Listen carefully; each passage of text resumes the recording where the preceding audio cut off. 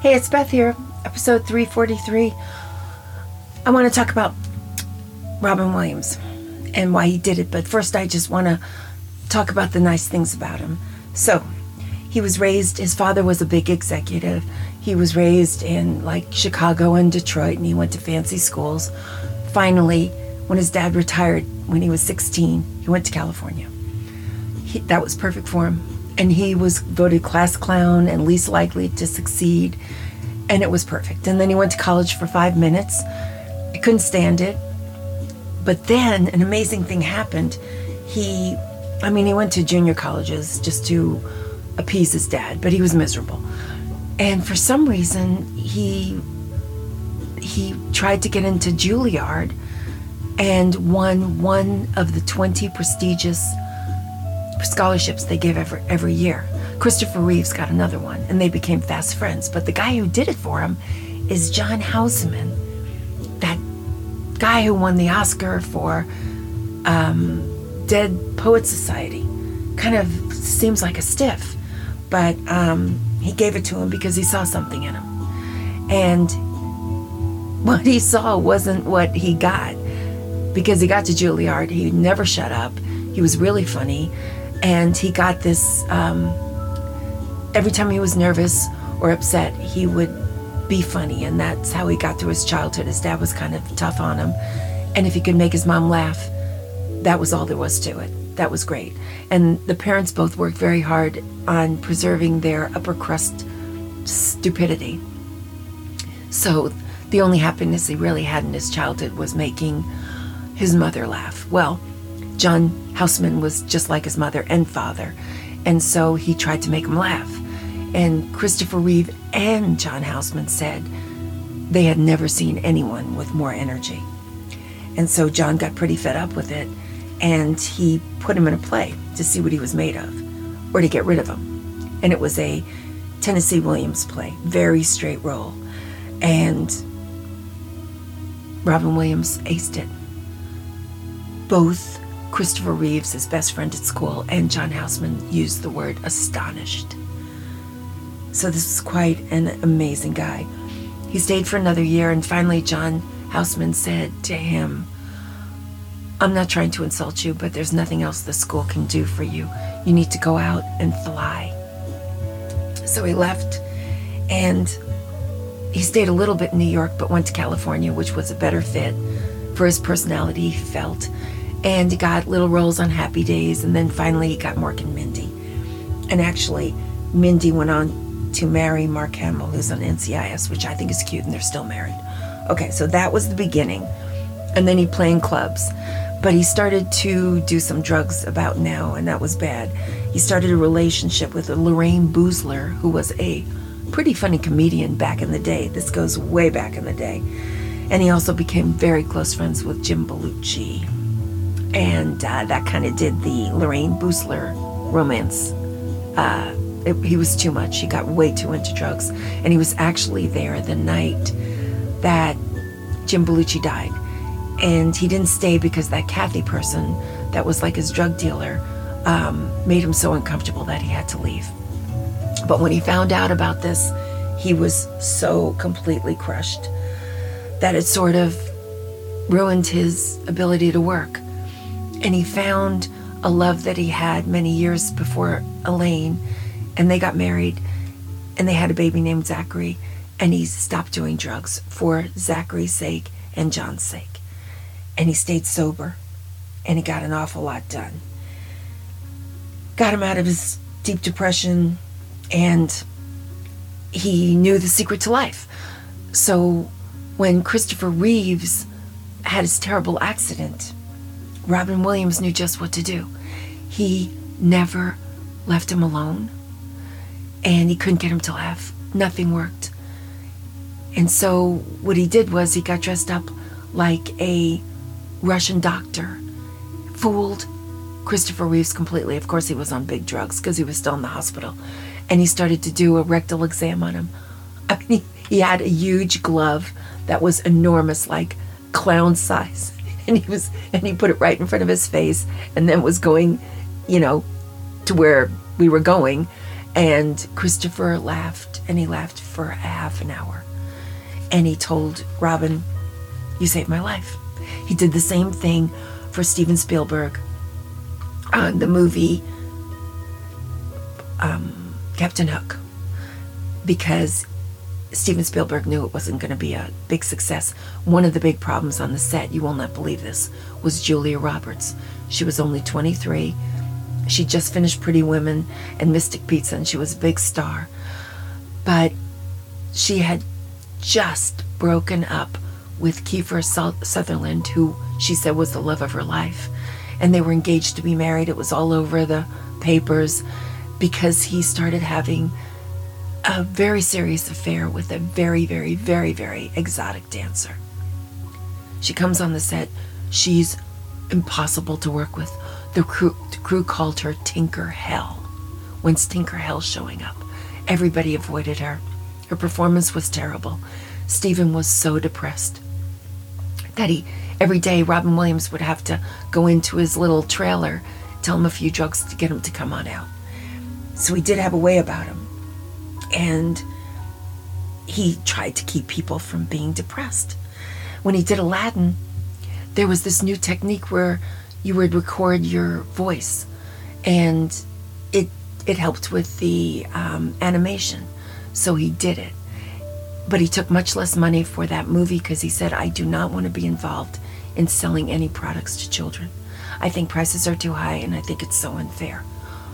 Disney used this against him and put his voice in products, and it was really hard to sue Disney because it was the mouse that roared, and they had so much money. But he went up against him, and he sued them, and they tried to placate him. You won't believe this, with a Picasso painting, the one where Picasso makes himself look like, oh my gosh, I'm just blocking his name. You know, the guy who cut off his ear. Oh my gosh, you know the one. Starry, Starry Night. Anyway, it was a priceless painting.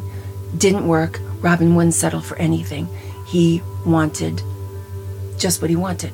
So that went on for years and years and years, and he handled the pressure, and he didn't get depressed. In Miss Doubtfire, he wanted to use the method system. He was still sober, trying to do the method system, and he couldn't get it right.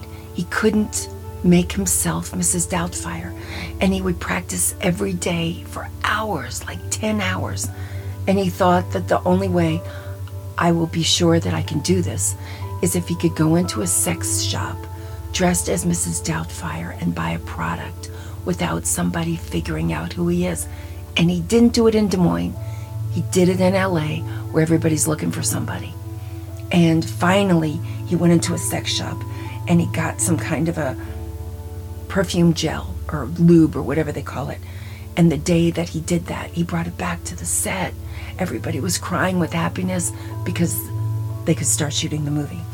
With Good Will Hunting, he did the same thing.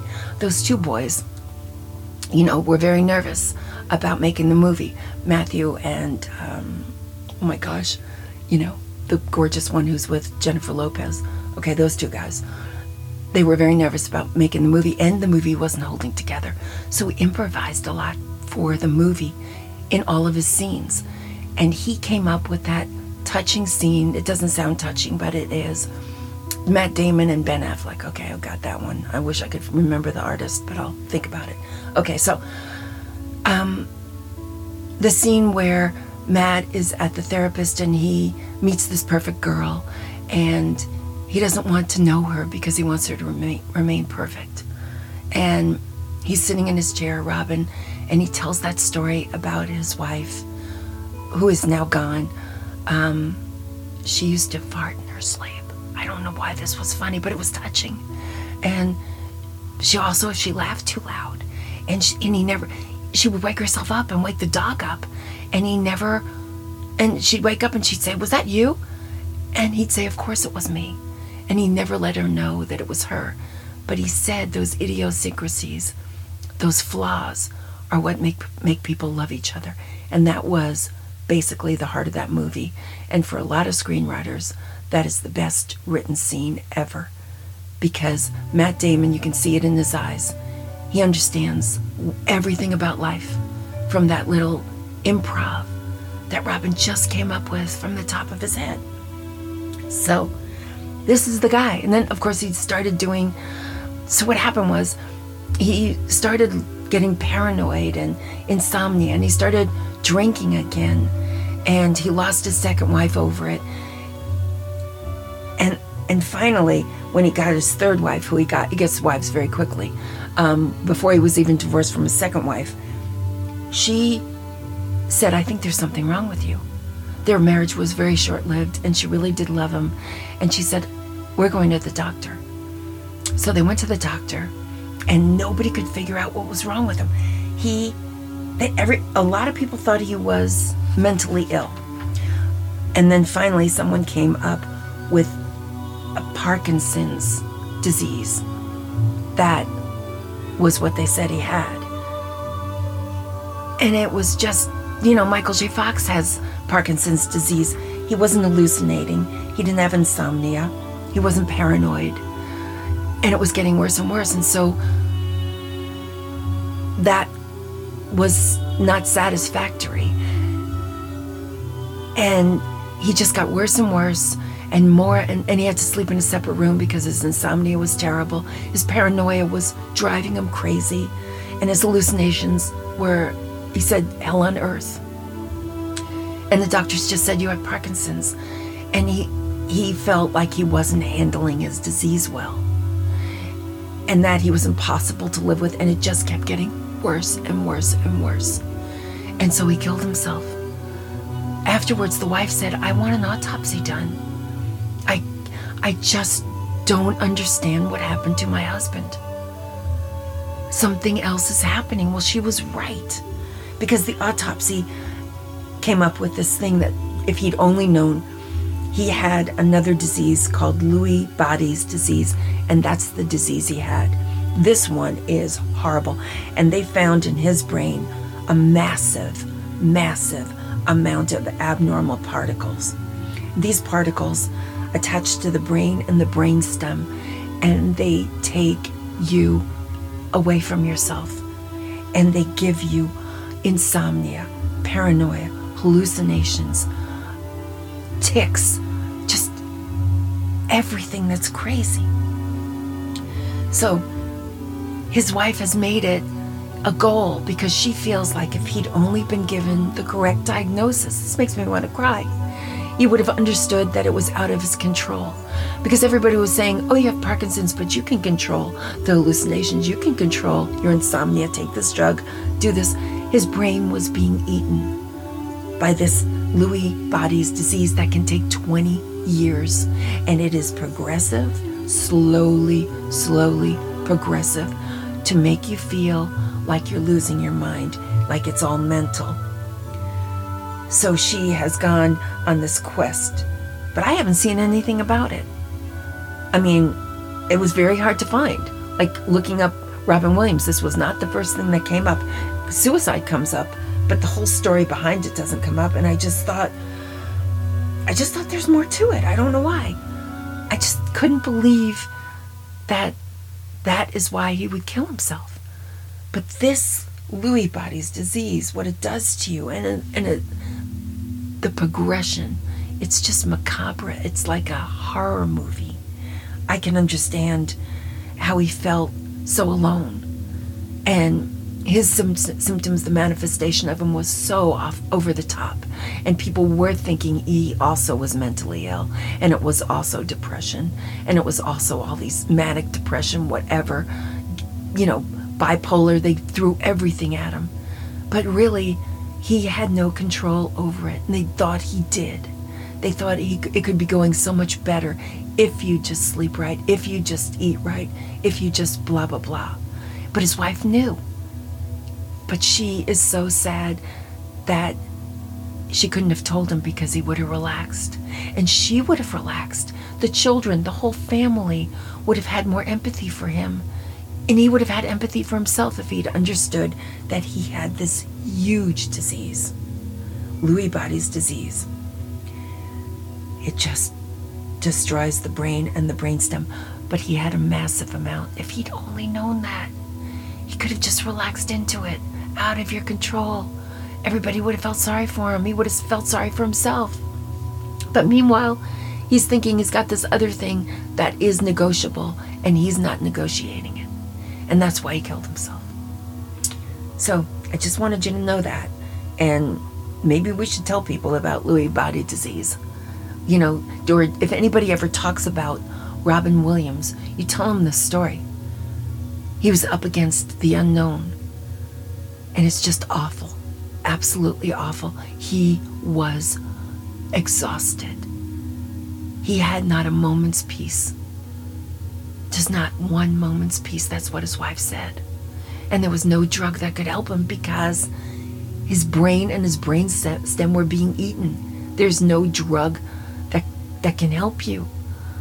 So that's what happened to him. And he just couldn't get anything. He couldn't get one moment. And that's why he did it. He was driven to it. So just tell people that. I mean, his legacy is kind of ruined. It's not his fault. He could fight things, and he did fight things, and he really fought depression. And he fought depression for all of his friends. I mean, he did whatever he could to help people feel better. So he gave money to food banks. He was a nice guy. He listened to people who were upset, and he tried to make their day better.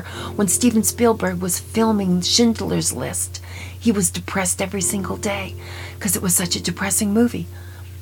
Robin Williams called him up every day and gave him a joke and said, now get up and go fight him. And he would. He never failed him.